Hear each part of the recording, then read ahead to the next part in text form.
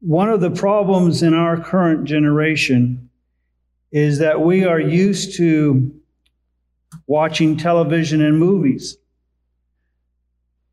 Wasn't too long ago that the radio was invented, and you would hear stories on the radio. And people would use their imaginations to complete the picture. And sometimes your imagination is even better than Hollywood special effects. Amen. That imagination was so good that there was a radio program called The War of the Worlds, and everybody would panic and call their local police because they were in fear that aliens from Mars had landed and was taking over the world. And so our imaginations can be very strong. So what I want you to do when we're taking a look at this particular passage, I want you not to use your imagination in the sense of to change what the scriptures say, but to use your imagination to bring it to life, to see in your mind's eye what's happening. Because I think this is an excellent, if you will, short movie that has mystery and some clues, has sadness and some comedic relief. And so I want us to take a look at, and on top of that, there is some tremendous teaching that takes place at this time.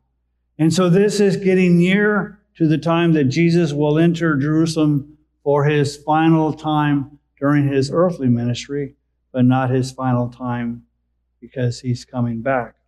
And so in John chapter 11, it says, "Now a certain man was sick, Lazarus of Bethany, the village of Mary and her sister Martha. It was the Mary who anointed the Lord with ointment and wiped his feet with her hair, whose brother Lazarus was sick." Now to bring you back, this was when Jesus had accepted an invitation from a Pharisee to dine at his home, and that Mary anointed Jesus' feet, wept, and cleaned his feet and dried them off with her hair.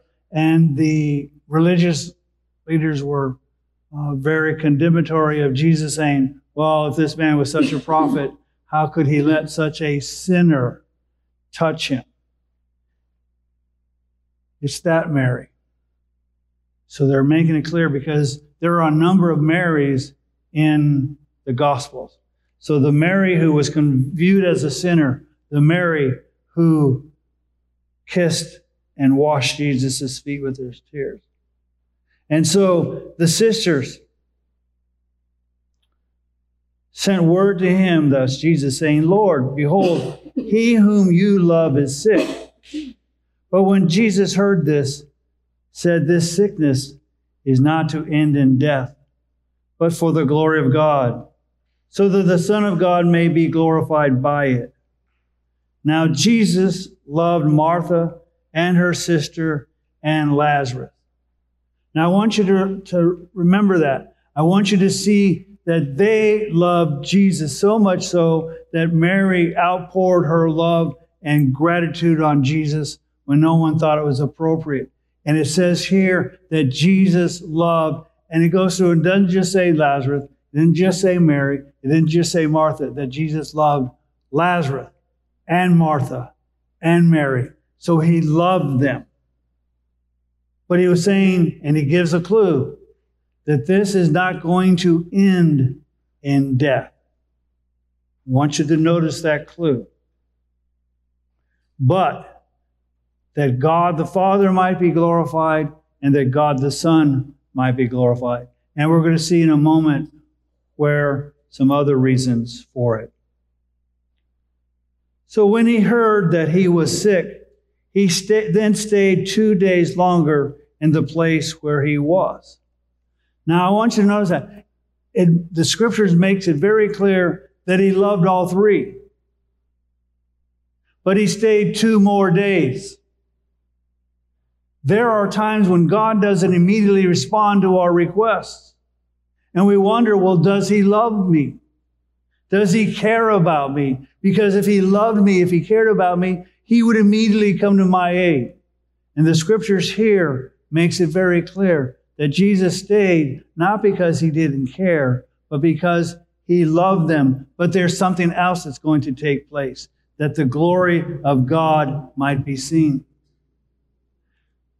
There was, and I've shared this with you, a pastor who had lost an adult child. And another pastor was counseling with him. And the one thing that this pastor told the other pastor was, never let what you know about God be taken away by what you don't know about God. And what we know about God is that he loves you and that he loves me, just as he loved Lazarus and Martha and Mary. So why he may or may not come to our aid as quickly as we want him to, the question is not that he doesn't love us. So don't let that seemingly delay affect you. And we even teach that God loves us to our children. We teach it in a simple song. Jesus loves me, this I know, for the Bible tells me so. And so we sing it, we show it in the scriptures, we read it in the scriptures, and we see that nothing can separate us from the love of God. And so this delay has nothing to do with Jesus' love. And when Jesus delays coming to your rescue or to your answer to prayers, and it seems that it's taking longer than you want, don't doubt that the reason is because he doesn't love you. There may be something else going on. So he stayed there 2 days longer in the place where he was. Then after this, he said to the disciples, let us go to Judea again. And the disciples said to him, Rabbi, the Jews were just now seeking to stone you. Are you going there again? So his disciples are going, wait a minute. We went and left Judea because they were trying to stone you. They're trying to kill you. Is that such a good idea to go back to Judea? Because we're going to see a little bit, Bethany is very, very close to Jerusalem. It's in Judea where the opposition is. And so they're warning him. And Jesus answered, are there not 12 hours in the day? If anyone walks in the day, he does not stumble, because he sees the light of this world. But if anyone walks in the night, he stumbles, because the light is not in him. Jesus is going to use an analogy of the world to talk about spiritual reality. He's saying, when it's daylight, that's when you venture out and go on your journey. But when it's night, you don't, because you're afraid to fall in a pit or stumble across a rock or whatever. But just as similarly, when that spiritual light is not in you, not the light from outside, not the light of the world, but the Spirit that is in us, we might stumble. This he said, and after that, he said to them, our friend Lazarus has fallen asleep, but I go so that I may awaken him out of sleep. Now, Jesus is not using sleep as a metaphor for death because he doesn't like the term death. The scriptures tend to talk about when believers exit this world.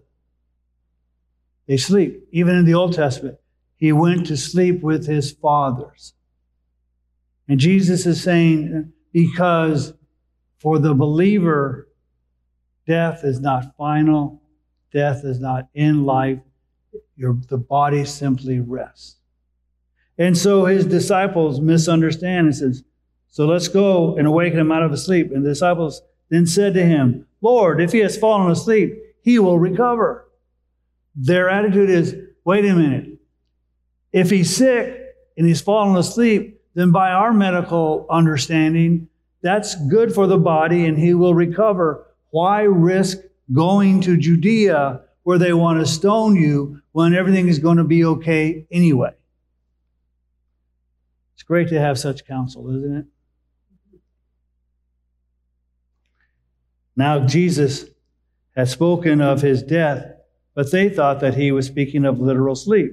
So Jesus said to them plainly, Lazarus is dead. Now, this is where there's a clue that Jesus gave earlier, because he said that this was not going to end in death. He never said there was going to be no death,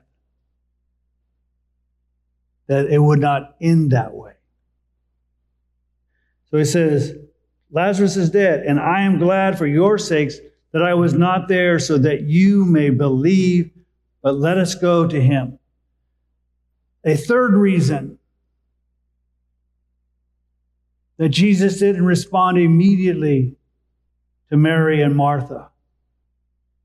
The glory of the Father, the glory of the Son, and strengthening the belief of the disciples. So he says, I'm glad I wasn't there because now it's going to help you to believe. But let us go to him. Therefore, Thomas, who is called Didymus. Didymus means twin. So apparently, Thomas was one of a set of twins. And said to his fellow disciples, let us also go that we may die with him. Now see, they still don't quite understand what Jesus is doing. They're thinking, well, let's go to Lazarus because Lazarus is dead, which means let's meet Lazarus dead. And Thomas, being very valiant and very loyal, says, let's go die with Jesus. It's always interesting that they're willing to do these things until the crucifixion. Then they're not to be seen. So they're thinking, okay, Jesus is going to die with Lazarus. We're going to go, and we're going to die as martyrs. Let's go with him. So when Jesus came, he found that he had already been in the tomb 4 days. 4 days. Jesus probably took at least a day to get message to him. He stayed 2 more days. Probably took him at least a day to get there. So he's been dead 4 days in a tomb.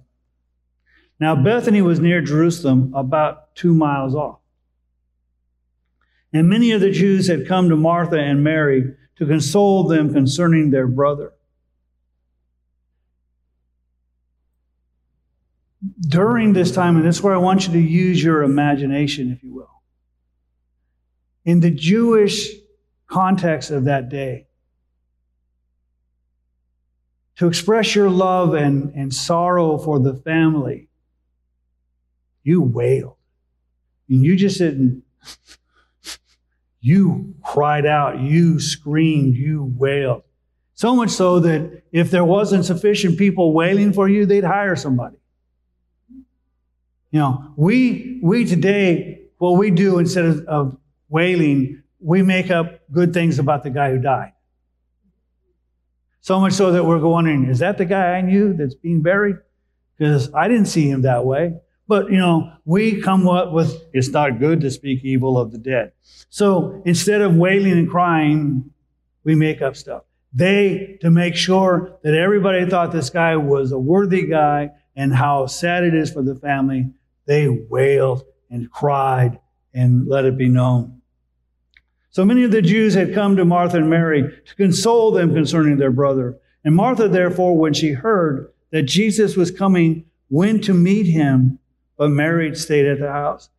Now I find it interesting, the switch of the two sisters. Because previously, when it talked about them being at their house, Martha complained that Mary sat at Jesus' feet while Martha was busy working. And it is Martha who runs to see Jesus, and Mary stays there. We're not told why.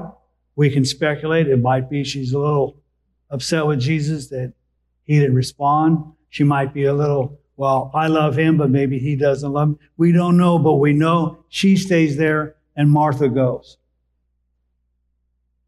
And Martha then said to Jesus, Lord, if you had been here, my brother would not have died." Now, she has partial faith, if you will. She understands that Jesus has the power to heal, and that if Jesus were there, that Lazarus could have been healed.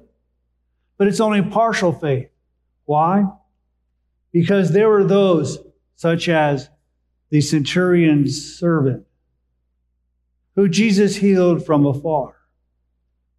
There was a father who came to Jesus because his child was sick unto death, and Jesus healed from afar. It is not necessary for Jesus to be there to heal.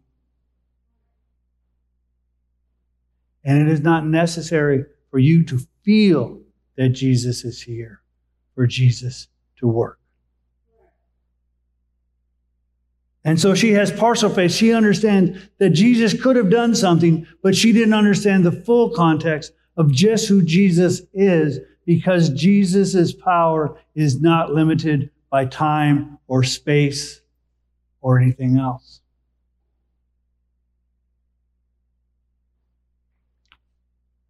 Even now, I know that whatever you ask of God, God will give you. Interesting statement. She again understands the connection between God the Son and God the Father, and that they're close connection, so much so that whenever God the Son asks God the Father will do. But notice, Jesus said to her, "Your brother will rise again." Now, my thought would be, based on her comment, you're going to raise him from the dead?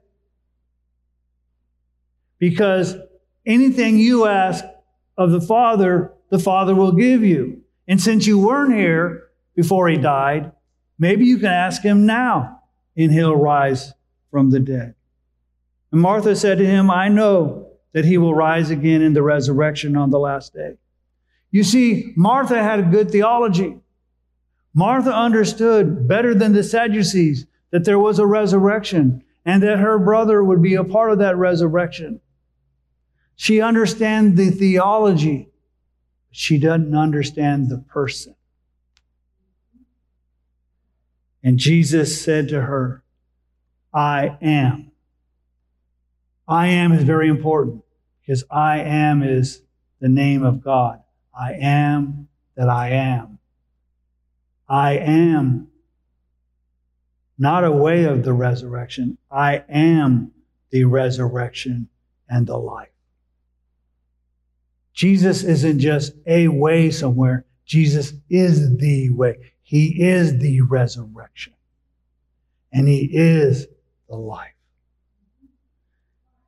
He who believes in me will live even if he dies, and everyone who lives and believes in me will never die. This is one of the many proof texts in the scriptures when I tell you that it isn't life, death, and life again. It is eternal life. Jesus says, if you believe, you will never die. If you will, just as Jesus gave in his brief description to his disciples, this will not end in death. Your life as a believer will not end in death. Do you believe this? Not just about the theology. Do you believe not that there will be a resurrection, but that I am the resurrection and that I am the life? And she said to him, "Yes, Lord, I have believed that you are the Christ, the Son of God, even he who comes into the world." Martha makes that confession of faith. Not only do I have my theology, I understand who it is that you are.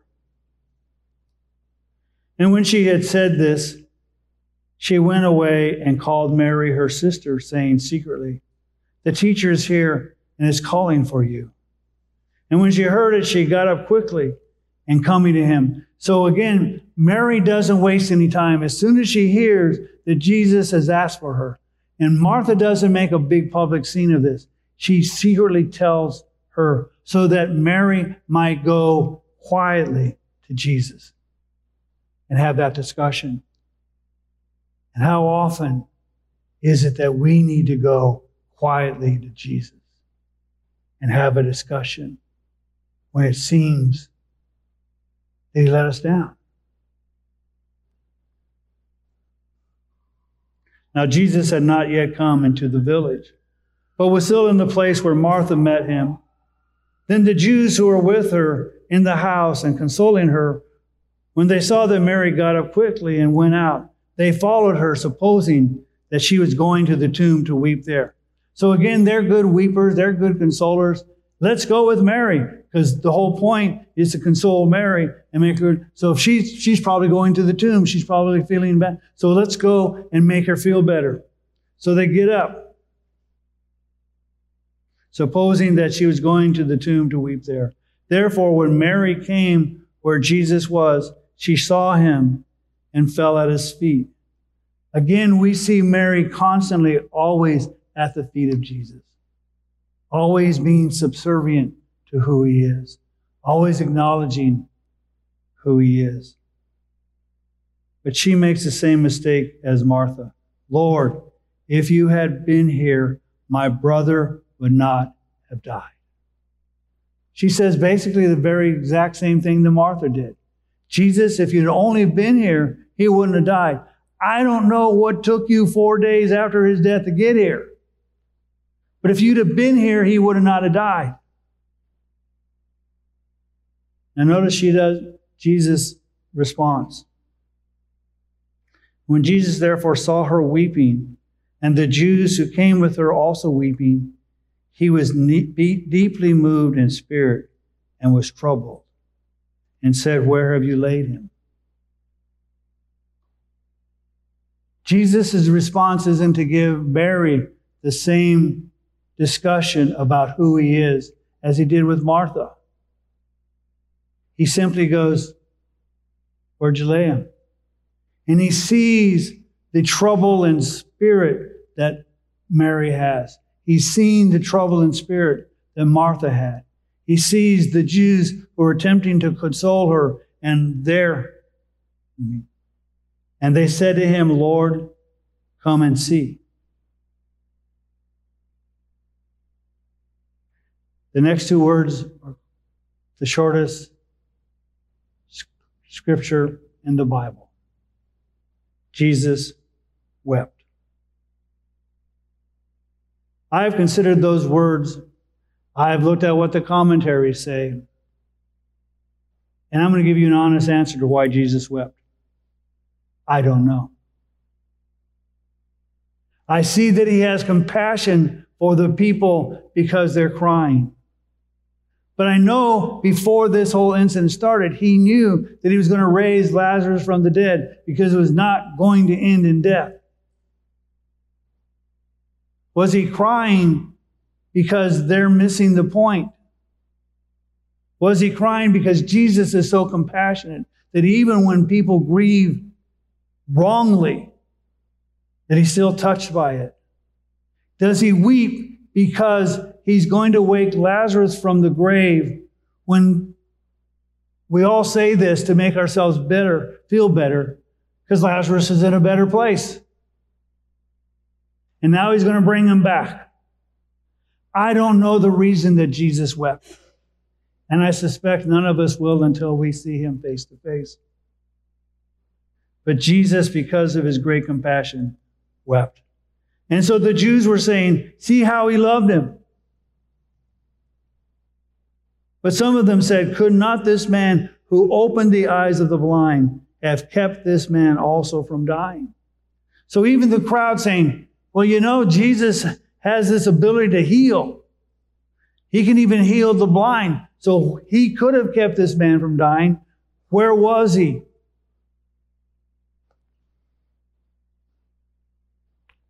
So Jesus, again being deeply moved within, came to the tomb. Now it was a cave, and a stone was lying against it. So we have this idea that like we do, we either put people in the ground, or sometimes we put it in a crypt where it's a mausoleum and we slide a casket in there. But in this, there's basically a cave. You put the body in the cave, and you put a stone over it, prevents everything from grave robbers to the decomposition of the body. So it was a cave and a stone was lying against it. And Jesus said, remove the stone. Martha, being the practical one, the sister of the deceased, said to him, Lord, by this time there will be a stench, for he has been dead 4 days. There is decomposition going on here, Jesus. I know you could have kept him from dying, but not only is he dead, he's been dead for 4 days. Now his disciples have seen Jesus raise at least 2 other people from the dead. He saw him raise a little girl during the funeral march. He saw him raise a son of a widow. But these were people who were going to be buried, but had recently been deceased. Martha's saying, you sure you want to do this? Because by now, the body stinks. Jesus said to her, did I not say to you that if you believe, you will see the glory of God? Here's the point. What God is going to do through Jesus, the Son, is to give God the Father and God the Son glory. Maybe we should be a little more patient when we ask God to intervene in our lives, because maybe there is something that God wants to do to demonstrate his glory. Now let's face it. If you're sick and God heals you, he's worthy of praise. If you're dead 4 days and he raises you from the dead, he's entitled to a whole lot of praise. Maybe the rest of your life kind of praise. Because you would be in that tomb the rest of the time instead of singing glory to God. So they removed the stone. Then Jesus raised his eyes and said, Father, I thank you that you have, notice the past tense, have heard me. Jesus is not praying God to do something. He already and the Father already talked. His prayer is not for God's benefit or his benefit. His prayer is for the public benefit. So he says, Father, I thank you that you have heard me. I knew that you always hear me, but because of the people standing around, I have said it so that they may believe that you sent me. Another reason that God didn't answer the 2 sisters' request to come and heal Jesus was for the glory of God, for the glory of the Son, for those disciples that might strengthen their belief, and for those who are standing around now that they might believe. Revival's about to break out here because God didn't answer immediately.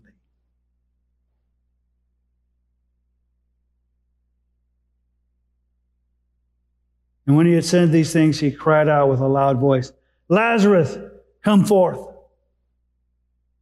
Now we're going to have this great sorrow. Jesus even weeps at the view of all the people weeping and their mourning and all of this. And now we're going to have a little comedic relief. The man who had died came forth, bound hand and foot with wrappings, and his face was wrapped around him with cloth. Now I'm going to help you with your imagination, but I want you to see what's happening. You've all seen mummy movies where the mummy's all wrapped up in strips of. Now, in the mummy movies, the mummies walk. But this says he's bound. And so basically what's happening is Jesus calls forth for Lazarus to come forth. And Lazarus is doing this. He's attempting to obey, but he's bound with wrappings and his face is covered. And I think this is funny. You don't see every day a guy listening to Jesus and coming forth from, he didn't say, go in there and get the body out. He says, Lazarus, come forth. He told Lazarus to do the moving. And here is praise to God. And Jesus said to them, unbind him and let him go. So the people there took the wrappings off of Lazarus so that he no longer would be bound, so that he would be free, alive.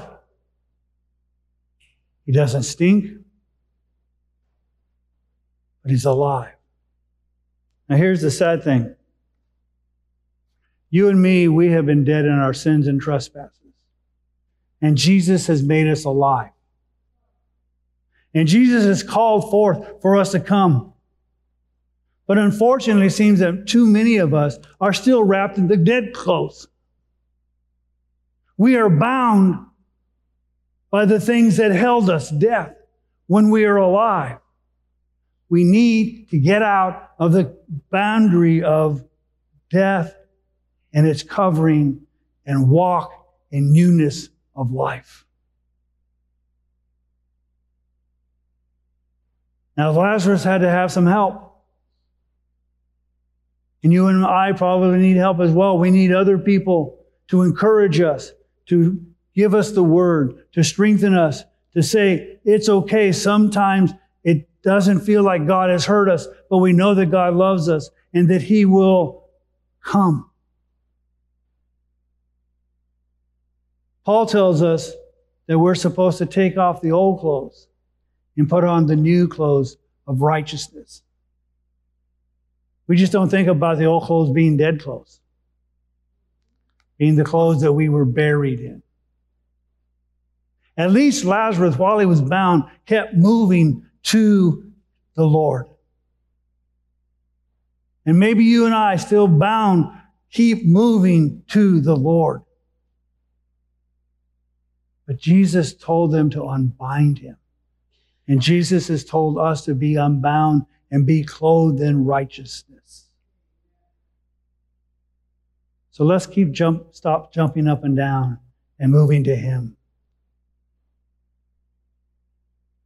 Therefore, many of the Jews who came to Mary and saw what had been done believed him. There's that other group of people who, because Jesus delayed in his arrival, changed from healing to resurrection. And there were those who believed. But some of them went to the Pharisees and told them the things which Jesus had done. You always got somebody who's got a tattletale. Because everybody already knows that the Pharisees don't like Jesus. So, let me tell you what Jesus just did. There's this guy named Lazarus in Bethany, 2 miles off. We just got raised from the dead by Jesus. They're not telling them because they're wanting to witness. They're telling them because they want them to do something about Jesus. Therefore, the chief priests and the Pharisees convened a council called the Sanhedrin. And we're saying, what are we doing? For this man is performing many signs. Now, I find this interesting. Because what is it that they keep asking Jesus? Will you perform a sign for us that we might believe? And Jesus basically told them, because they don't really accept signs, the only sign you're going to get is the sign of Jonah. Well, here's a sign. And they're saying in their council meeting, he keeps performing signs. So maybe they should believe instead of having a business meeting to determine what to do with him. Maybe they should, the Messiah's here. I move that we disband because he's the king and he's the chief priest. We're no longer needed. If we let him go on like this, all men will believe in him, and the Romans will come and take away both our place and our nation. Well, if he is the Messiah, Rome is going to have no ability to take away him or the nation because he's the Messiah, the one God has sent. I suspect that they're concerned with their own position. But one of them, Caiaphas, who was high priest that year, said to them, "You know nothing at all." Here's a guy that's kind of arrogant. You guys don't know what you're talking about. Nor do you take into account that it is expedient for you that one man die for the people and that the whole nation not perish. He's gone. Here's the answer to the problem. It's expedient. It's the quickest way to avoid our problem, is for Jesus to die rather than the nation crumble. Now, he did not say this of his own initiative, but being high priest that year, he prophesied that Jesus is going to die for the nation, and not for the nation only, but in order that he might also gather together into one the children of God, who are scattered abroad. Now,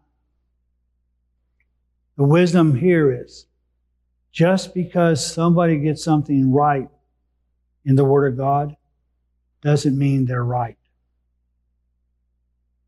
He is prophesying because he is the high priest, and God is using that prophecy to tell what's going on. But Caiaphas, as high priest, is like a broken clock. It's right twice a day. So simply because you hear somebody say something that sounds like the truth in the scriptures, you need to examine all what they have to say, not just because they got right one time. So Caiaphas says, we got this covered. He dies. We stay in power. All's good.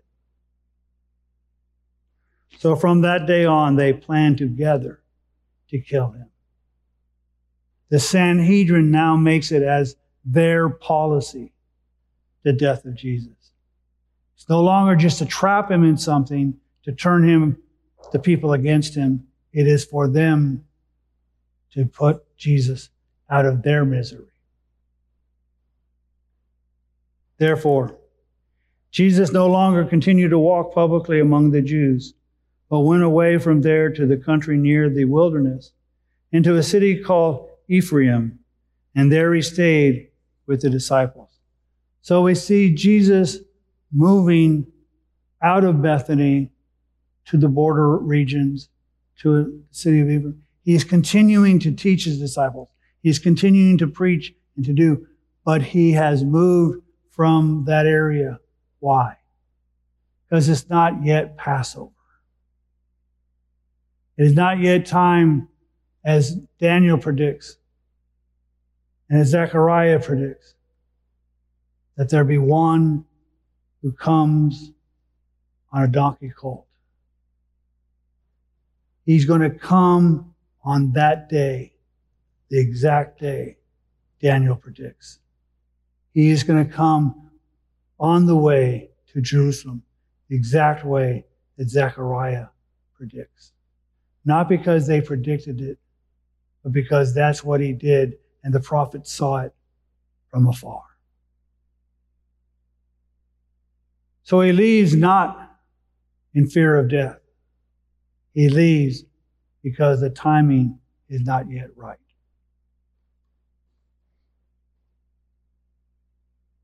So in this passage, we see that Jesus loves, yet sometimes he doesn't act right away. We see that Jesus tells us that he is the resurrection and the life, and that you and your story will not end in death.